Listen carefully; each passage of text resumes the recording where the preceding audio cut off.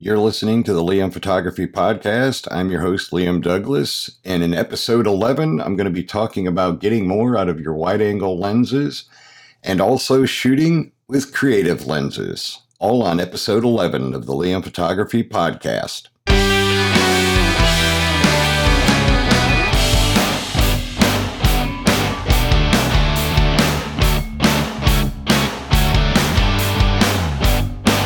Welcome to the Liam Photography Podcast. I'm your host, Liam Douglas. This is episode 11. I want to thank all my listeners for subscribing, rating, and reviewing in iTunes, Google Play, and any other podcatchers that you might be using. So in this episode, for my first segment, I want to talk about how to get more out of your wide-angle lenses. Many photographers feel that a portrait lens, the only portrait lenses are 50 millimeters, 85 millimeters, and 135.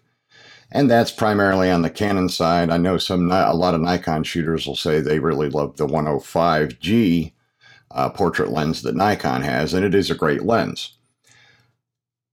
The other thing is the 70-200 f2.8 is the most popular and best-selling lens in the world because it covers all of those previously mentioned focal lengths with the exception of the 50 millimeters. Now, 50 millimeters, some people do use it for portraits. Most people use it more for like street photography or maybe environmental portraits where they want a slightly wider scene. But the most common, realistically, portrait lenses are 85, 105, and 135, all of which are covered by the 70-200 millimeter f2.8, which again is why it's the best-selling lens in the world, whether it's made by Canon, Nikon, Sigma, Tamron, or Sony. Those are hot lenses, and they sell like hotcakes. Now, I know you'll think I'm crazy, but you could actually get more use out of your wide-angle lens than just shooting landscapes. One of the really creative uses for your wide-angle lens is wide-angle portraits. Now, before you start flaming me saying I've gone off the deep end, hear me out. Yes, a wide-angle lens will make your subject's face look all exaggerated because their nose might look huge and their eyes and ears small. But by shooting creatively, you can make that wide-angle lens create some really awesome shots. Instead of shooting your subject head-on like you would with the regular portrait lens, try shooting them from above, pointing the wide-angle lens down at them. Or if you are shooting a full-body portrait, shoot from their feet. Why would you shoot at foot level? Well, because you will make them seem taller. Ever wonder how Hollywood can make an actor that's 5'6" look like they're 6 foot plus tall? Well, they shoot them from a lower angle with a wide-angle lens, and bam! Somebody like Tom Cruise looks like he's 6'6" instead of 5'7". That's an old Hollywood trick, just one of many that are used in the various film industries to create a specific look or feel to the scene.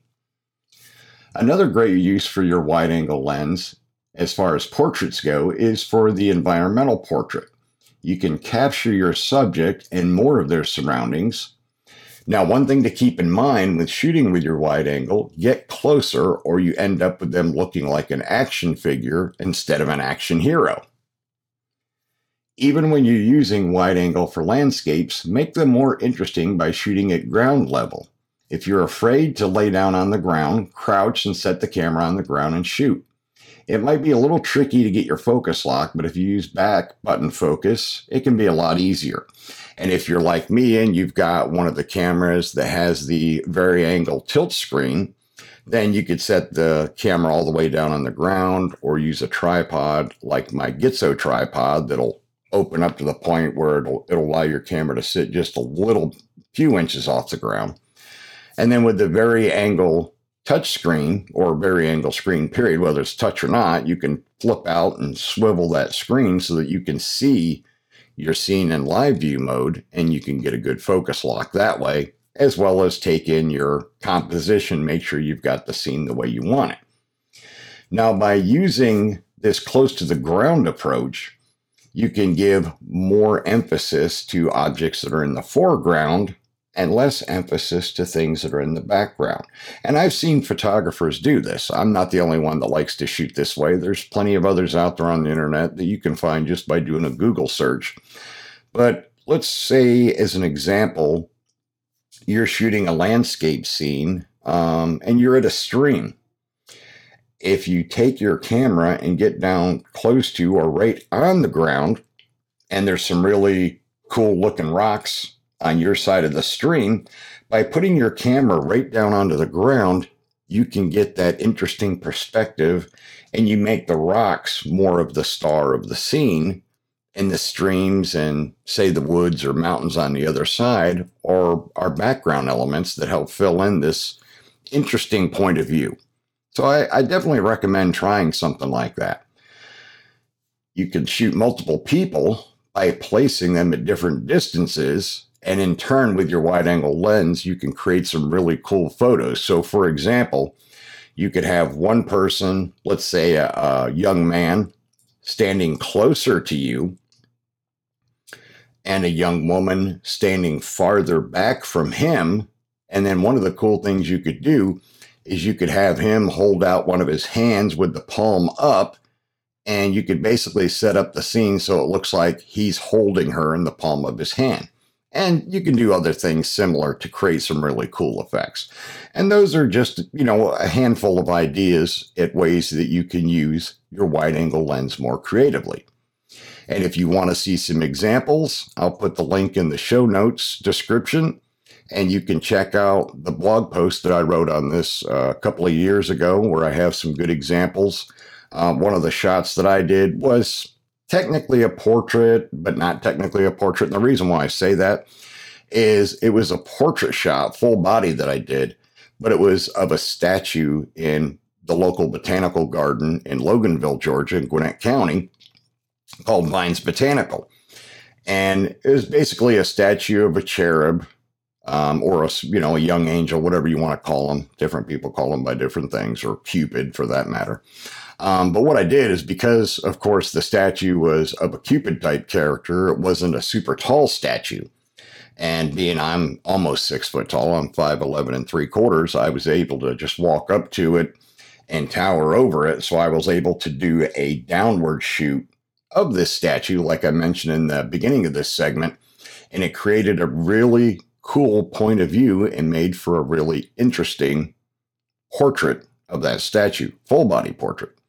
So like I said, if you click on the links that I'll have in the show notes for this episode, you can view that photo, and you can also get some ideas of some other creative uses for wide angle lenses. I'll include some additional links to some other photographers' work that have done similar things with wide angle lenses to create some really, really cool and unique perspectives for their images. And that's the whole idea in photography. I mean, what's the definition of photography? It's basically painting with light, which is what our camera does. And you always want to keep those creative juices flowing. So why not find an additional purpose for a wide angle lens that you already own? Why limit that one lens to only shooting landscapes or real estate all the time? Break that puppy out on a weekend and have some fun creating some interesting portraits or interesting landscape scenes by, like I said, getting that camera down on the ground and put some really interesting things in the foreground that'll really add some depth to your images. Okay, now on to segment 2, which is shooting with creative lenses. Now, when I talk about creative lenses, and I'm sure some of my listeners have probably heard of these lenses before, or maybe some of you even own these lenses. I personally own both of the two I'm going to talk about today, and they can be a lot of fun. The two lenses that I want to talk about today are the Holga toy lens and the Lensbaby. The Holga toy lens, if you know anything about the history of photography, I think it was back in the 80s, there were these cameras, cheap cameras that were made called Holga toy cameras. And it was basically a little plasticky camera. You can still buy them on Amazon and eBay, but you can also buy Holga toy lenses for your existing camera. and they're not super expensive. I can't remember. I think I paid like 12 or 15 bucks for mine. Now, the one thing to keep in mind is there's no adjustment to this lens. It's completely manual because it's a plastic lens that you're getting for $12, $15. If you get a model that's made with the mount to fit your camera, mine, of course, is EF for Canon. And the other thing to keep in mind is the Holga lens has a fixed aperture of f8. So you really, really want to use this lens outdoors where you have lots of light, or in the studio where you're going to use a lot of artificial lighting. But you can get some really cool looks with the lens itself. It has kind of a hazy, dreamy effect to the images that you'll create with it. Kind of like in the old days of film photography, when photographers would smear like petroleum jelly on their lens to create a dreamy look to their images, to get that little extra bit of creativity in them. And you can do this with the Holga toy lens. And like I said, they're not expensive. I figured, heck, for 12, 15 bucks, even if I only use it, once a year or once every couple of years, I'm not out a lot of money. And sometimes it's just fun to play around with creative items like that. It's always good to find various ways to keep your creative juices flowing. And that's a great way to do it. Now, the second creative lens I want to talk about is made by a company called Lensbaby. Now, the Lensbaby lens that I personally have is the Lensbaby 2.0. It came out a few years ago. It does have the Canon EF mount.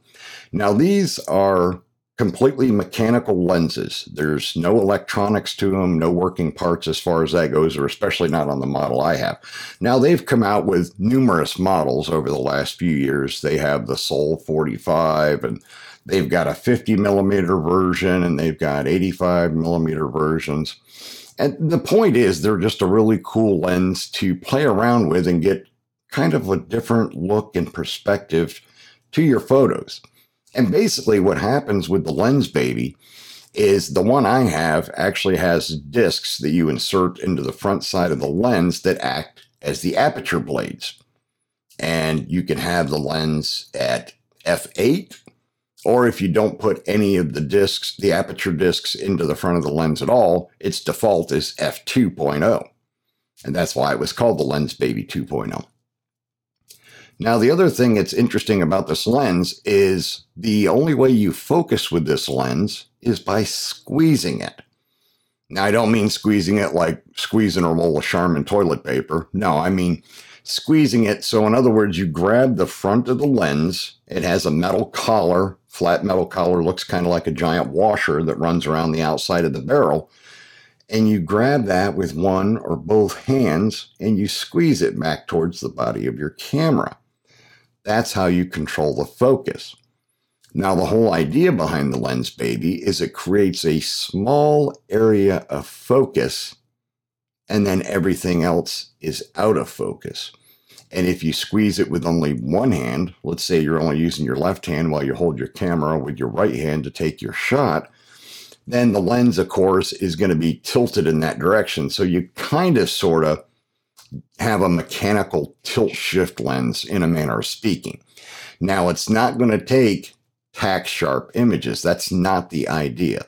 The whole idea with the Lensbaby is to just get creative, do something a little bit different, a little bit fun, and a little bit silly, and see what kind of cool and funky images you can come up with.